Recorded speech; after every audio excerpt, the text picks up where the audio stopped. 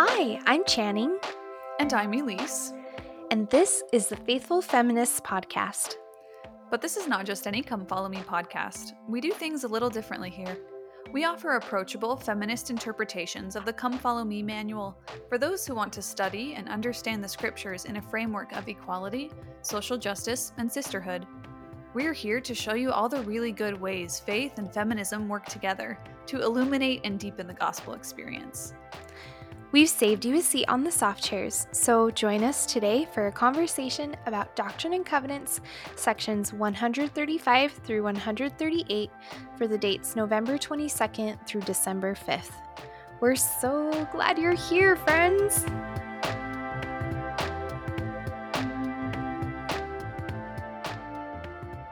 Yes, welcome back. This is our first episode back after our Polygamy in Pieces series, which we had so much.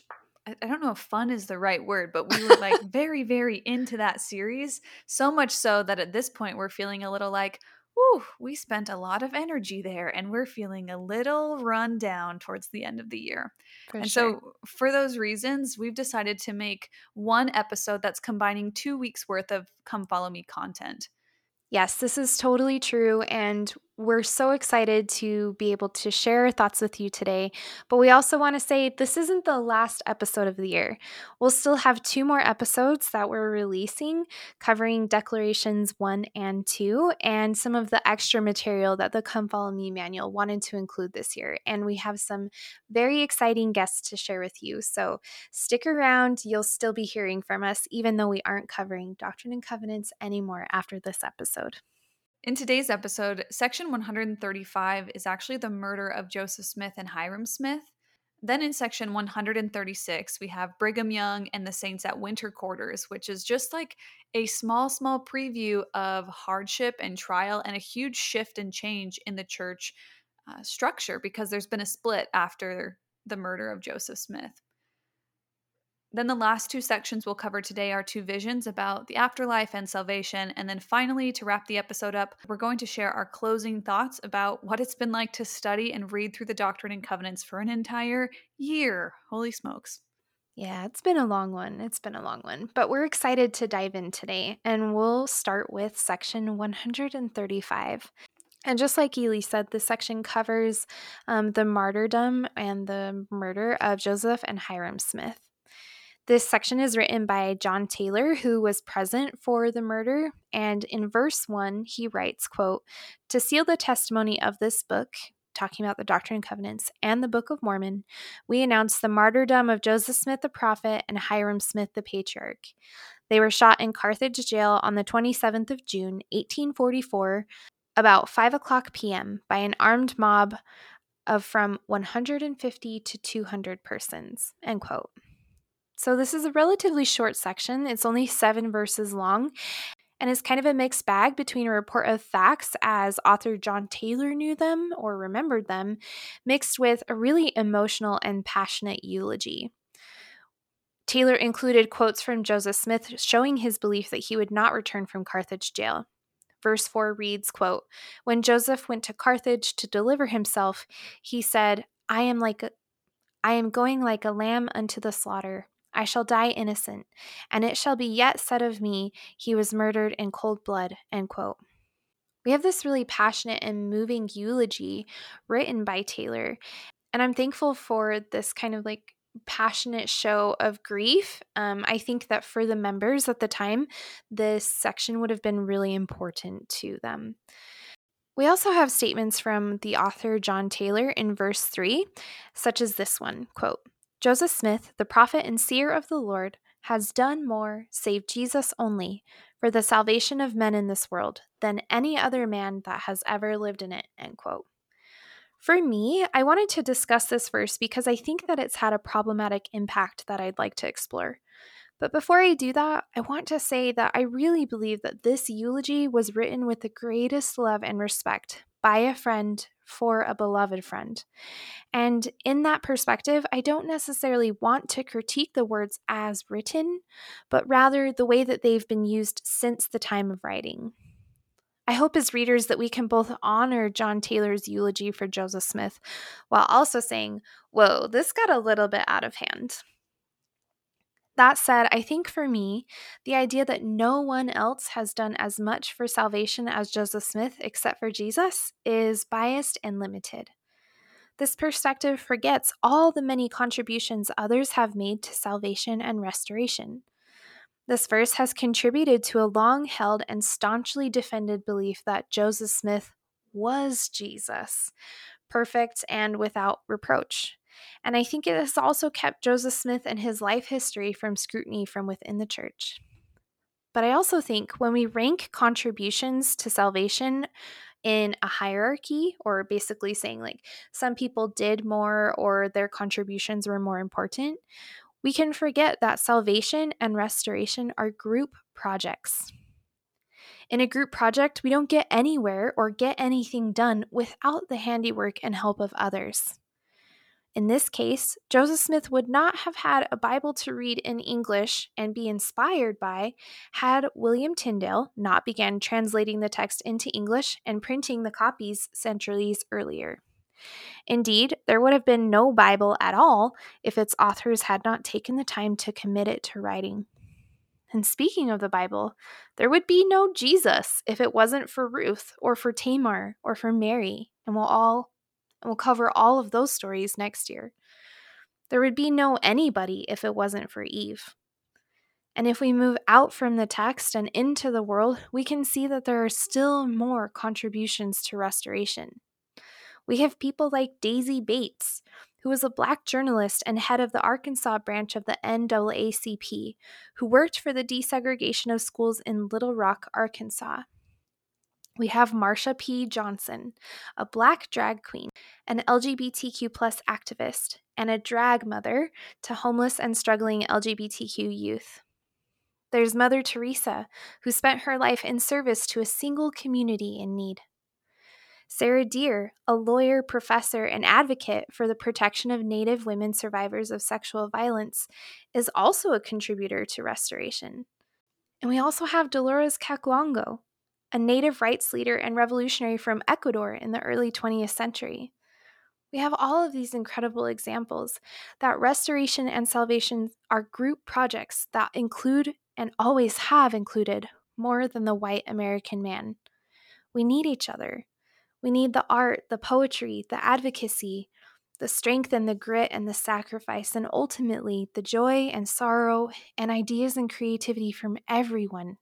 And the credit needs to be shared with the group. I think this is a time that we can look at the text and say, all right, section 135 belongs in a certain context at a certain time. John Taylor, like I said, was present at the murder of Joseph and Hyrum Smith. This section was penned 3 weeks after that. We can imagine that Taylor was working through his own trauma and his own grief at the time of this writing. And we can hold that gently in this space and allow it to stay, remembering that things said in grief are not always necessarily capital T true and universally accepted. We can tell from this piece that Taylor had a deep love and respect for Joseph Smith.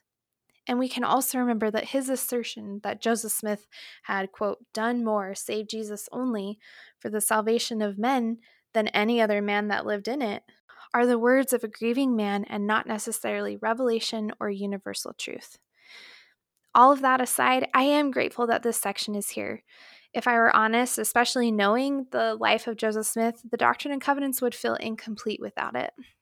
I appreciate what you shared here. I think it's actually a really gracious reading of the ways that we can kind of stay in the sorrow and the pain of section 135 while also recognizing like this was written in a very particular place and time in history. And I really can't imagine what it's like to lose like your husband, your friend, your brother, your son, and the prophet. And when I read section 135 or sing like praise to the man, I'd be lying if I said I didn't feel like a tinge of sadness. But I think I'd also be lying if I said I didn't feel confused about the sadness because of Joseph Smith's messy and sometimes awful life. And I also think that it's worth mentioning that the language in section 135 is quite striking. Joseph says that he feels like a lamb going to the slaughter. The section repeats how this murder was the spilling of innocent blood. And while I want to be clear that I'm not equating Joseph and Hyrum to these people, I do think that the experience of being hunted like a lamb and being murdered in cold blood is a common story in the United States, especially for Black folks, Indigenous folks, and people of color. However, lest we white Christian Americans try to think that we are the victims simply because this happened to Joseph, it is in fact the opposite. White Christian America and its judicial system is always the mob, the murderer, the judge, the jury, and the executioner, fueled by white supremacy, sexism and misogyny, ableism, and homophobia. I think of Eric Garner, Tamir Rice, Breonna Taylor, Trayvon Martin, Micaiah Bryant, Ahmaud Arbery, George Floyd, Jacob Blake, and I think of the murderers, cops, and mobs who have gone free. This week, Kyle Rittenhouse was found not guilty on all charges in relation to 2 men he shot and killed during a protest after an officer shot Jacob Blake. As I've been on social media the last few days, I just want to share a few striking passages or tweets or posts that I've seen. One from Congresswoman, nurse, and activist Cori Bush on Twitter, who writes, quote, "The judge, the jury, the defendant. It's white supremacy in action.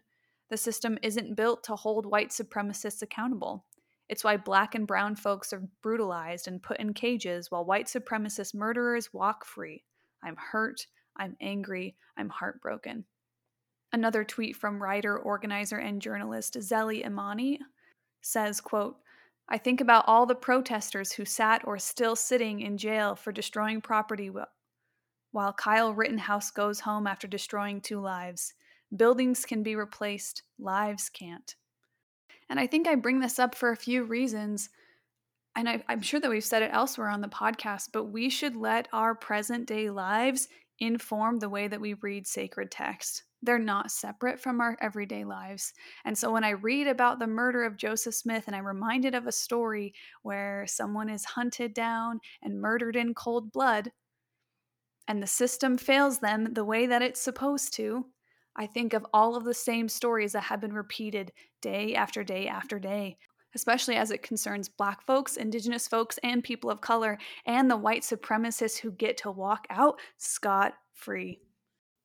Elise, I'm so glad that you brought that up because I do think it's important and it is especially relevant. And that's something that's been important to us as we've recorded the podcast is to allow our current experience and to allow what's currently happening in the world to inform our reading of the text.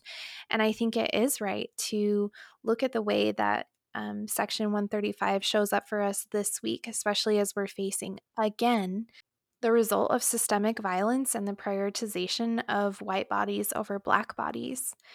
And this conversation is also reminding me of the work of the artist John Henry. He has a collection titled Stranger Fruit. It reinterprets the classic sculpture by artist Michelangelo of Mary, the mother of Christ, holding the body of Christ after the crucifixion. So that's the Pieta. So what this collection by John Henry does is it reinterprets that piece by Michelangelo in order to denounce police violence against Black men. And that's from a headline from a website with an interview with the artist titled Photo Room. And this collection is a series of photos of Black mothers holding their Black sons. And it was really, really striking. And I know that for Elise and I, as we kind of looked at this chapter and we were looking for the women in this section, we were reminded of the women who, in this section, and also all of the women who have ever lost a loved one to systemic violence. It really brought that to the forefront for us. I'm so glad that you brought that up, especially because the next thing I wanted to talk about Section 135, actually deals with the people that are left behind in the wakes of these murders, because I think that sometimes we remember the dead and those who killed them, and we often can forget those who are living.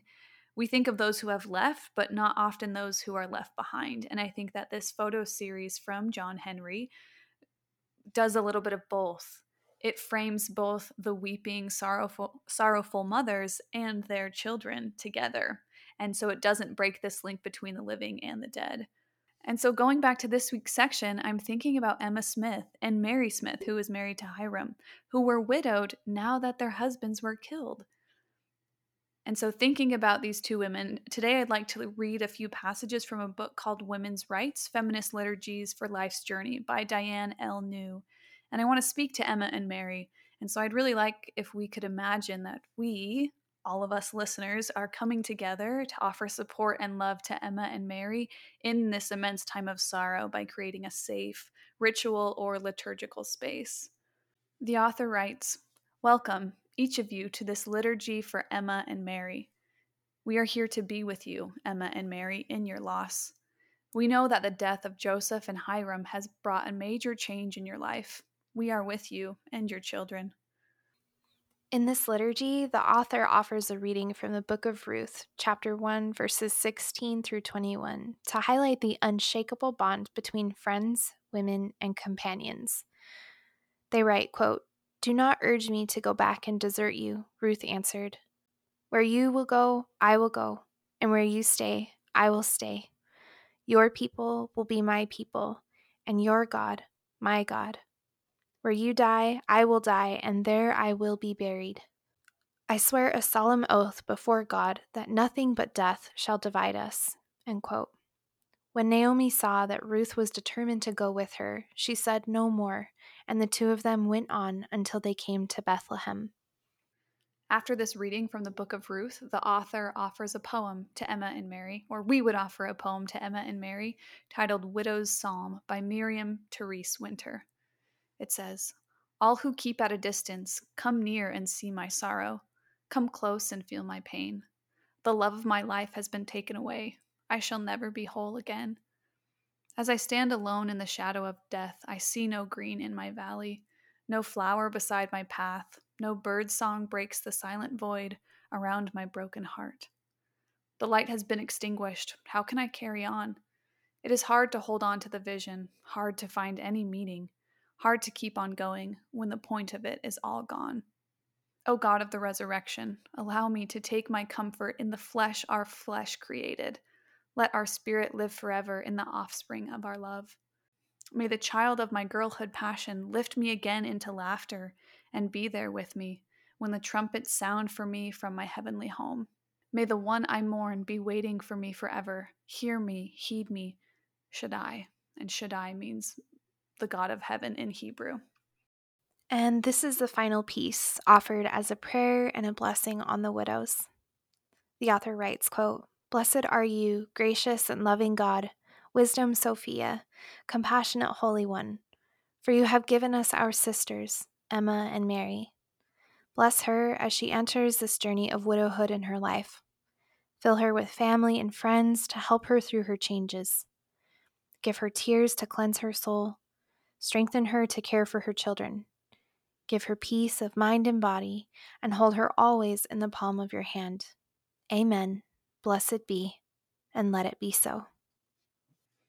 So I hope that with this little liturgy or prayer or ritual that we were able to offer for Emma and Mary, you feel a little bit more connected to them. And maybe we get to understand this story of the murder of Joseph and Hyrum from a different perspective this time. Elise, thank you so much for offering that beautiful liturgy and allowing us to look at this story in the Doctrine and Covenants through the eyes of women. I'm grateful for that, and I hope that our listeners can feel and maybe get a sense of a different perspective and look at the story in a way that maybe we never have before. As we move from section 135 and the death of Joseph and Hyrum Smith, we move into section 138, which is partnered and paired with section 137, and they both contain these really grand and beautiful visions of the afterlife and what salvation looks like. The Doctrine and Covenants ends with these two chapters. One, section 137, written by Joseph Smith at a way earlier date. If you remember, we talked about way early in the beginning of this year that the Doctrine and Covenants sections are not necessarily presented to us in order. Section 137 was written in 1836, while Section 138 was written in 1918. So we have almost 80 years between these two sections that the Doctrine and Covenants ends with, and they're actually written by two different people. 137 by Joseph Smith and 138 by the later prophet Joseph Fielding Smith. And so it's really interesting to see, again, just this variety of authors in this text that I had assumed for a long time was written only by Joseph Smith, but I was wrong. We even have sections in here from Brigham Young and an even later prophet. These two visions are quite detailed and very, very grand. In section 138, we have a whole list of people that Joseph Fielding Smith sees in the heavens. Among them listed are Adam and Eve, their son Abel, Noah, Abraham, Isaac and Jacob, Isaiah, Ezekiel, Daniel, and the list keeps on going. We also have concepts of resurrection and salvation. And for me, I was really excited to come across verse 50 because it's a concept that is near and dear to my heart. It says, quote, "For the dead had looked upon the long absence of their spirits from their bodies as a bondage." And while we're not going to go into much detail about this today, I did want to note that I find it relevant that throughout the Doctrine and Covenants and the scriptures in general, we get this really paradoxical view of bodies. Bodies are both permanent and impermanent. They're both immanent and transcendent, important and not. They're free and they're bridled. They're natural and they are of God. We see this in the way that bodies are treated in the text, where some are valued and some are not. Some are alive and some are dead, and some are joyful and some sorrowful. I find it significant that the body plays such a central role in Mormon theology. I personally haven't quite figured all this out yet or what it means, and part of me hopes that I never do. But every time a verse like this pops up, it catches my eye and I store it away for future consideration. Something else that really stuck out to me, especially in section 138, is something that was written in the Come Follow Me manual. For one of the section headings, it says, quote, "The work of salvation is happening on both sides of the veil. As you read Doctrine and Covenants, sections 138, verses 25 through 60, you could consider these questions. What do these verses teach about those who are participating in the work of salvation in the spirit world? Why is it important to understand that the work of salvation is being done on both sides of the veil?" End quote. For me, this question is compelling because when I think about, what does it mean to me that the work of salvation is being done on both sides of the veil, meaning both by the living and the spirits on the other side in the afterlife? For me, it's a reminder to get to work. I think a lot of the gospel, at least in modern days, has a really laid back approach. I hear a lot of people saying, like, "Oh, well, God will take care of it. Like, everything's going to get all figured out." And I get the sense that there is a lot less urgency to do something about the world in the here and now. Something that I've appreciated about reading the Doctrine and Covenants this year is that it's shown us that there's this really overarching belief throughout the entire text in the immediacy and urgency of the gospel as a here and now concept. For the early saints, Zion wasn't a faraway place of perfection. It was an empty field in Missouri. It was a swamp in Nauvoo.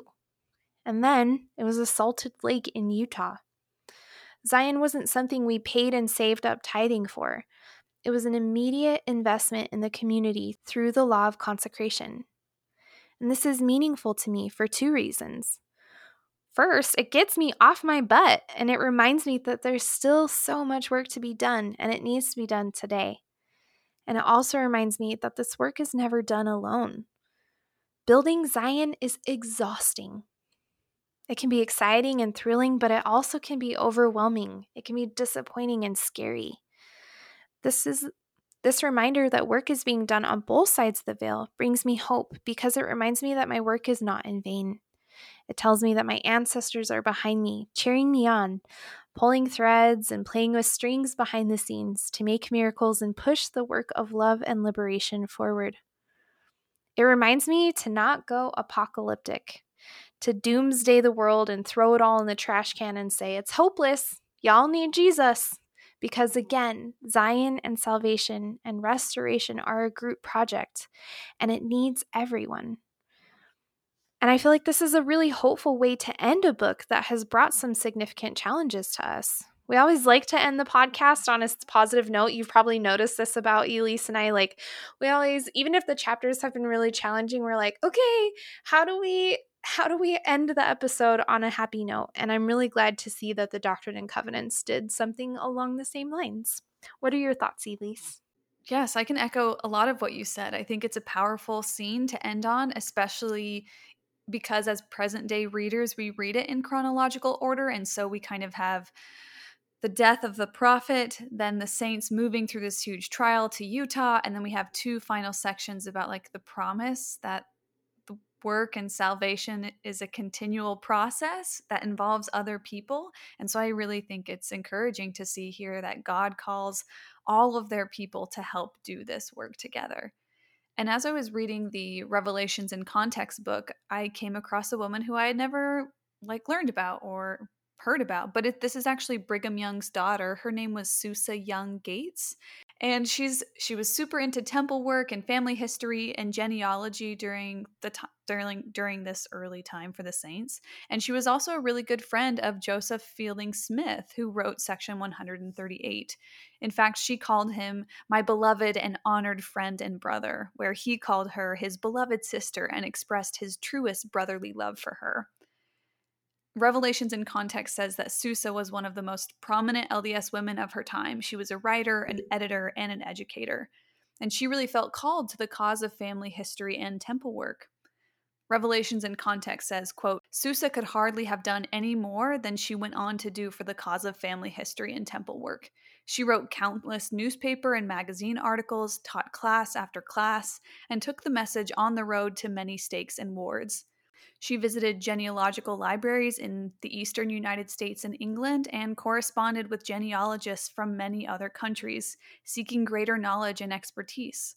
In these efforts, she also worked closely with Elder Joseph Fielding Smith, who had served as secretary of the Utah Genealogical Society, which was the church's official genealogical organization. Susa and Elder Smith often spoke together at genealogical meetings, where she would come in and she would provide this kind of practical instruction and methodology, whereas he would come in and lay the spiritual or theological foundations of genealogy work. However, in Revelations in Context, it says that Susa really felt like this was an uphill battle. She felt like people didn't really care about family history or genealogy work. And in 1918, the Relief Society General Board had nearly voted to discontinue any type of genealogy lesson as the stake leaders reported that they were too difficult. It says, quote, they suggested the lessons be simplified and emphasis placed on the spiritual rather than on the educational side of this study. But Susa had long insisted that the spiritual and the practical dimensions of genealogy were complementary. She says, quote, all the desired inspiration in the world will not save our dead. We must also have information in order to consummate that noble work. And I'm a super fan of what she says here because I think that it touches on one of the shortcomings of our church. Because I think that often we want to simplify or kind of water things down for fear of them being too difficult or too challenging or too controversial. Sometimes I think we want to just focus on the spiritual message of loving our neighbor and welcoming the stranger, but we want to strip it away of how we actually practically show up and do these things in the world. Which is why I think there's such this big kind of cognitive dissonance when I think of white Christian America, the same Christians who will say, I love my God, which means I love my neighbor, and yet take no action to make that word flesh, to make that word actually show up in the everyday world. It also reminds me of a post that I was reading on Beyond the Blocks Facebook page, and I guess that one of their followers shared the video that James had made about Declaration 2. They had shared this video to their ward Facebook page, and I guess essentially their bishopric told them to take it down and that they shouldn't really talk about this because it's not approved church material. And to me, that sounds like, hey, we want to keep things easy and simple and not really ruffle any feathers. We want to teach people about what it means to love our neighbors. But when we actually have to look at our past and present racism in the church, and then we get called out to do something about it, no, no, no, we don't want that. We want it to be simple and not too difficult, which means not too uncomfortable. So I'm appreciative here that Susa was such a big advocate for not trying to separate the spiritual and the theological from the everyday practical work. And you can read a lot more about Susa in Revelations in Context, but Her connection to section 138 is that when she went to go visit her friend Joseph Fielding Smith, he actually let her read the transcript of his vision before it was published into this section. She also, like us, noted how remarkable it was that when God is kind of calling on all of their people to help them do this work of salvation, that Eve and her daughters are specifically mentioned in those who work alongside God. In this way, I think I'm really appreciative for section 138, especially because Revelations in context brings up a woman's relation to this section. And as we kind of close the Doctrine and Covenants for the year, I know that Channing and I wanted to just kind of talk about what it's been like to read Doctrine and Covenants for an entire year. It has been, well, I think I can speak for both of us. It's been way different than reading the Book of Mormon, and I know it's going to be way different than reading the Old Testament next year. So I don't know. Do you have a place that you'd like to start? What has it been like for you reading the Doctrine and Covenants this year? I think it's been really challenging, and I don't think that this will surprise anyone, especially given that like halfway through the year we had an entire episode talking about like how hard it is to read the Doctrine and Covenants as a woman and as a feminist reader. And there have been a couple of things that you and I have talked about throughout the year about why we feel like the Doctrine and Covenants has been so difficult. I think there's a couple of reasons. But for me, the biggest, I don't know, there's kind of two things that I would say have been the biggest challenge. The first is that as a feminist reader and as a woman, I find the Doctrine and Covenants very painful to read. I feel like every time I opened to read whatever the section was that week, it was like men, men, men, a ton of mission calls, a ton of people getting called into apostleship, a ton of stories about men, and a lot of information about the priesthood. And so I really struggled to find my place and to even find women within the text. I feel like I had to do deeper digging than what I had to do in the past. And for me, I also found the text to be less engaging because I didn't feel as strongly that it was written like literature. I think that's one thing that I really enjoy about the Book of Mormon and about the Bible is I do feel like it reads more like a story in the sense that it has a little bit of artistry and poeticism. And not to say that those elements aren't included in the Doctrine and Covenants as well, but I do feel like they're fewer and farther in between. And that's mostly because it reads as a historical text, right? Like it's a lot of history, and in order to understand what's going on in the sections, it's almost necessary to have a little bit of historical background. And out of everything else, I feel like this has been the most frustrating part about reading the Doctrine and Covenants is because it takes so much time. I've often said to people, it's not just reading the sections. Sometimes the sections are only a couple of verses, but sometimes we have sections that are hundreds of verses long. And it's not only that we have to read those, but we have to read all of the historical information behind it. And that comes down to hours and hours of digging and research. And that's something that not a lot of people have time for. Certainly not people who work in or outside of the home, not for people who raise children, not for people who keep a home. The people who know the most about church history are those who are paid to know. People like researchers, seminary teachers, church employees. There are some people who have a special talent or interest which drives their research into church history, but this is not usually your average member. And what really frustrates me about this is that there's no one easy, simple source to get our history from. For example, a good example of this is the podcast.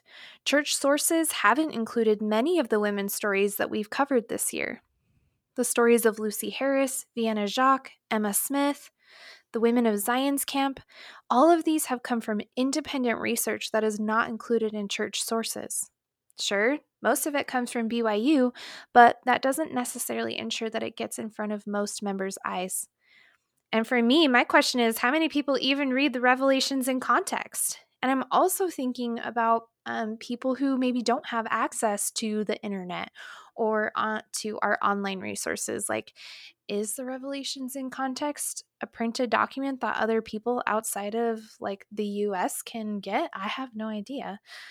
And I also think too, when it comes to the wide availability of resources that members are just kind of like expected to know, I'm remembering that in our capitalist system, in our capitalist society, people are overworked. They're tired. They don't maybe have access to knowledge or to the sources that are not mentioned in a printed copy of the manual.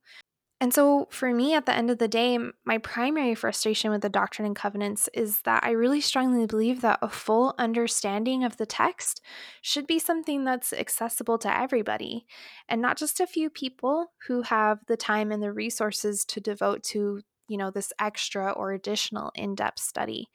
And at least for Elise and I don't know if this is a universal experience, but for us, that has made reading the Doctrine and Covenants an experience that feels especially exhausting. So the burnout is real, the rundown is real around here.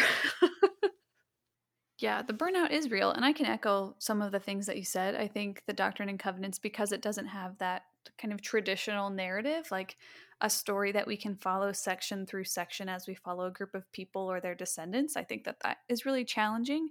But one of the things I was thinking about as I was typing out my kind of closing reflection thoughts is that even if that's not the same structure of the story of the Doctrine and Covenants, it is still a story.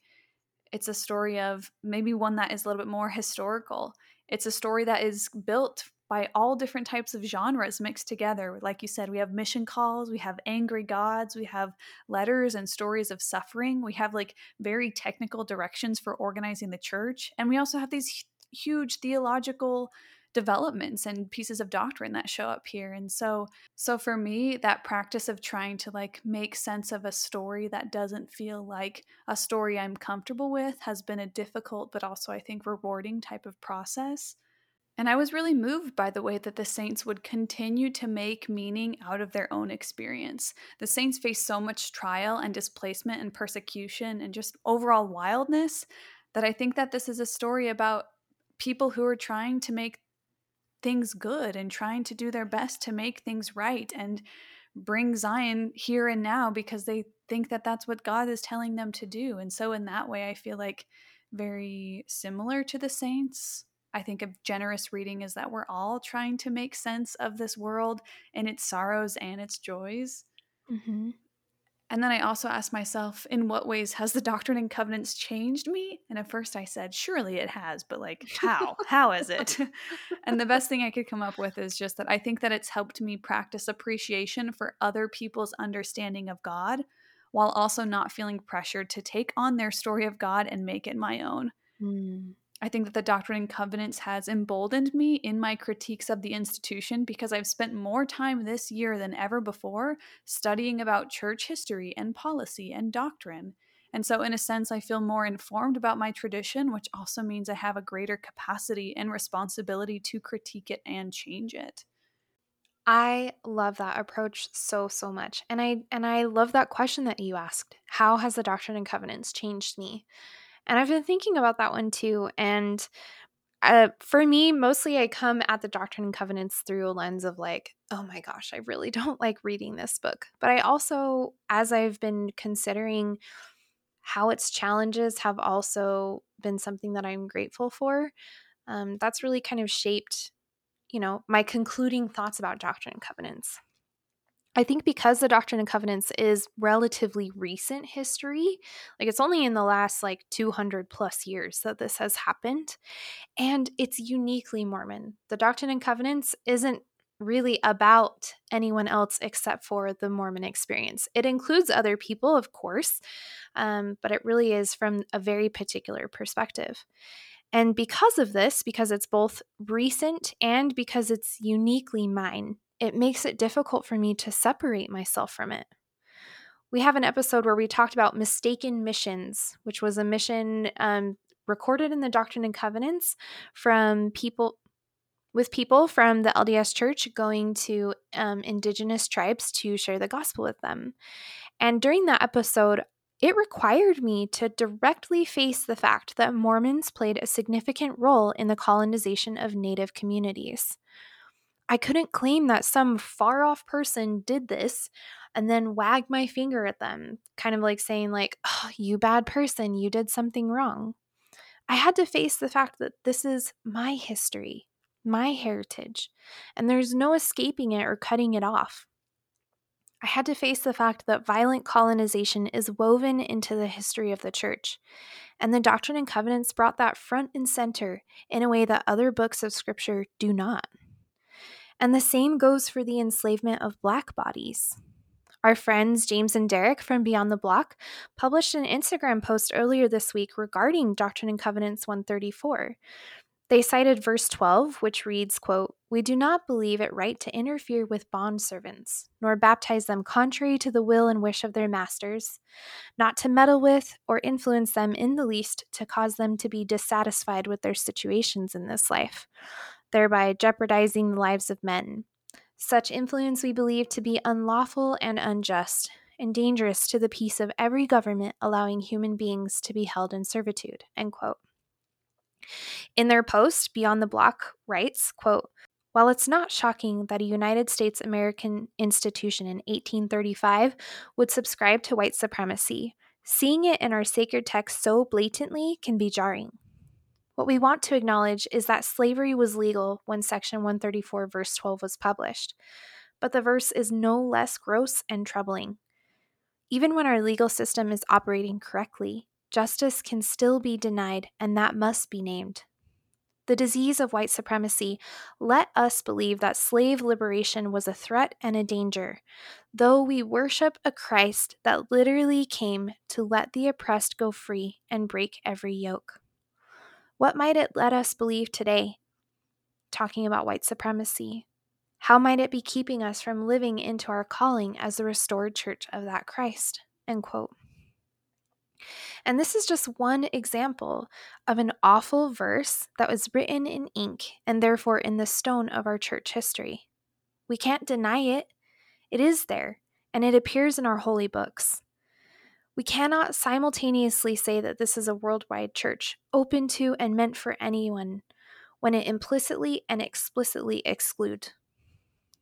Racism in the church is not ancient history, not even close. Our parents and grandparents were alive when Black members were not permitted to hold the priesthood or enter into temple covenants because of the color of their skin.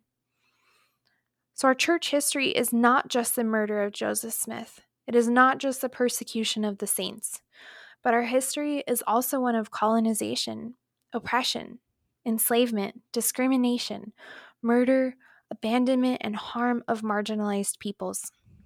Doctrine and Covenants makes this abundantly clear, and because of this, we cannot relegate Doctrine and Covenants only to history, because it's right there, right in our book. No matter how much the manual tries to skip over it or lighten it, we can't ignore it. The discussions, just like Beyond the Block say, are relevant. We must still be asking those same questions like, what might white supremacy let us believe today? How might white supremacy be keeping us from living into our calling as the restored Church of Christ? Otherwise, the Doctrine and Covenants is not a living text, and the restoration has stopped short of completion. Liberation is not liberation until it is a fullness. And so, thinking again about that question that you asked earlier, Elise, how has the Doctrine and Covenants changed me? I think it's changed me because it's forced me to look at what is present in my heritage and my history and not to ignore it.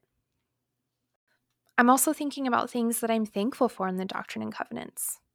Like you, I'm thankful for the opportunity to take a deeper look into the priesthood and understand what it is and what it is not, and how it functions based on exclusion and limitation. I'm extra thankful that this year provided Section 121, which is kind of this treatise on priesthood and how it ought to function. And I think that that will continue to prove relevant in all conversations regarding church leadership as long as it relies on priesthood power. This year has also reminded me that power and leadership are qualities that are not only relegated to men, no matter what the current rhetoric would have us believe. Time and time again this year, we have found stories of women who have claimed priesthood power and leadership for themselves. They get baptized in rivers, witness on horses, speak eloquently and passionately. They serve, they fight, they march, they travel, and they sacrifice. With their examples, I have learned that discipleship and leadership is not always about priesthood, but it's about devotion. And so, while Doctrine and Covenants has proven challenging for both Elise and I this year, I'm still grateful to have read it, and I still believe that it is a relevant text for the Mormon feminist. I also believe that it deserves more feminist scholarship, and it deserves further scholarship from other marginalized voices. We can provide only one way to read the text, but there are infinite ways in which to understand any given section. We need the voices and the life experience of others to show us where Doctrine and Covenants has the seeds and the fertile ground to grow us into an even more beautiful and liberating restoration. So that really sums up Doctrine and Covenants for us, as if we could sum up, an entire year's worth of experience reading these challenging, long, frustrating, and yet exciting and full of potential sections. So it's been a long year, and we're really grateful to all of you for sticking it out with us. Friends, you know we love you so, so much. And even though this is our last episode for the Doctrine and Covenants, don't worry, we still have 2 more episodes to end out this year with some very special guests. We love you so much, and we can't wait to talk with you soon. Bye!